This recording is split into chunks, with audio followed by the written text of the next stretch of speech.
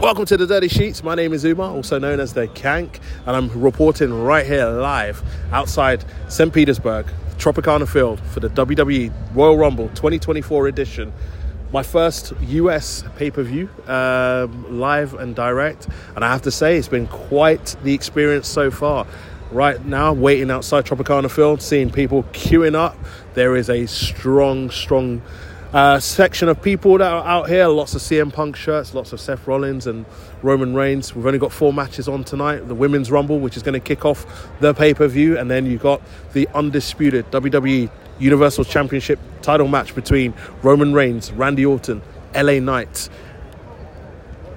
and AJ Styles. I couldn't remember who the fourth person was there right then. And then we're going to close up. Well, semi-main event will be Logan Paul and Kevin Owens, and then we're going to close up with the men's Royal Rumble match itself.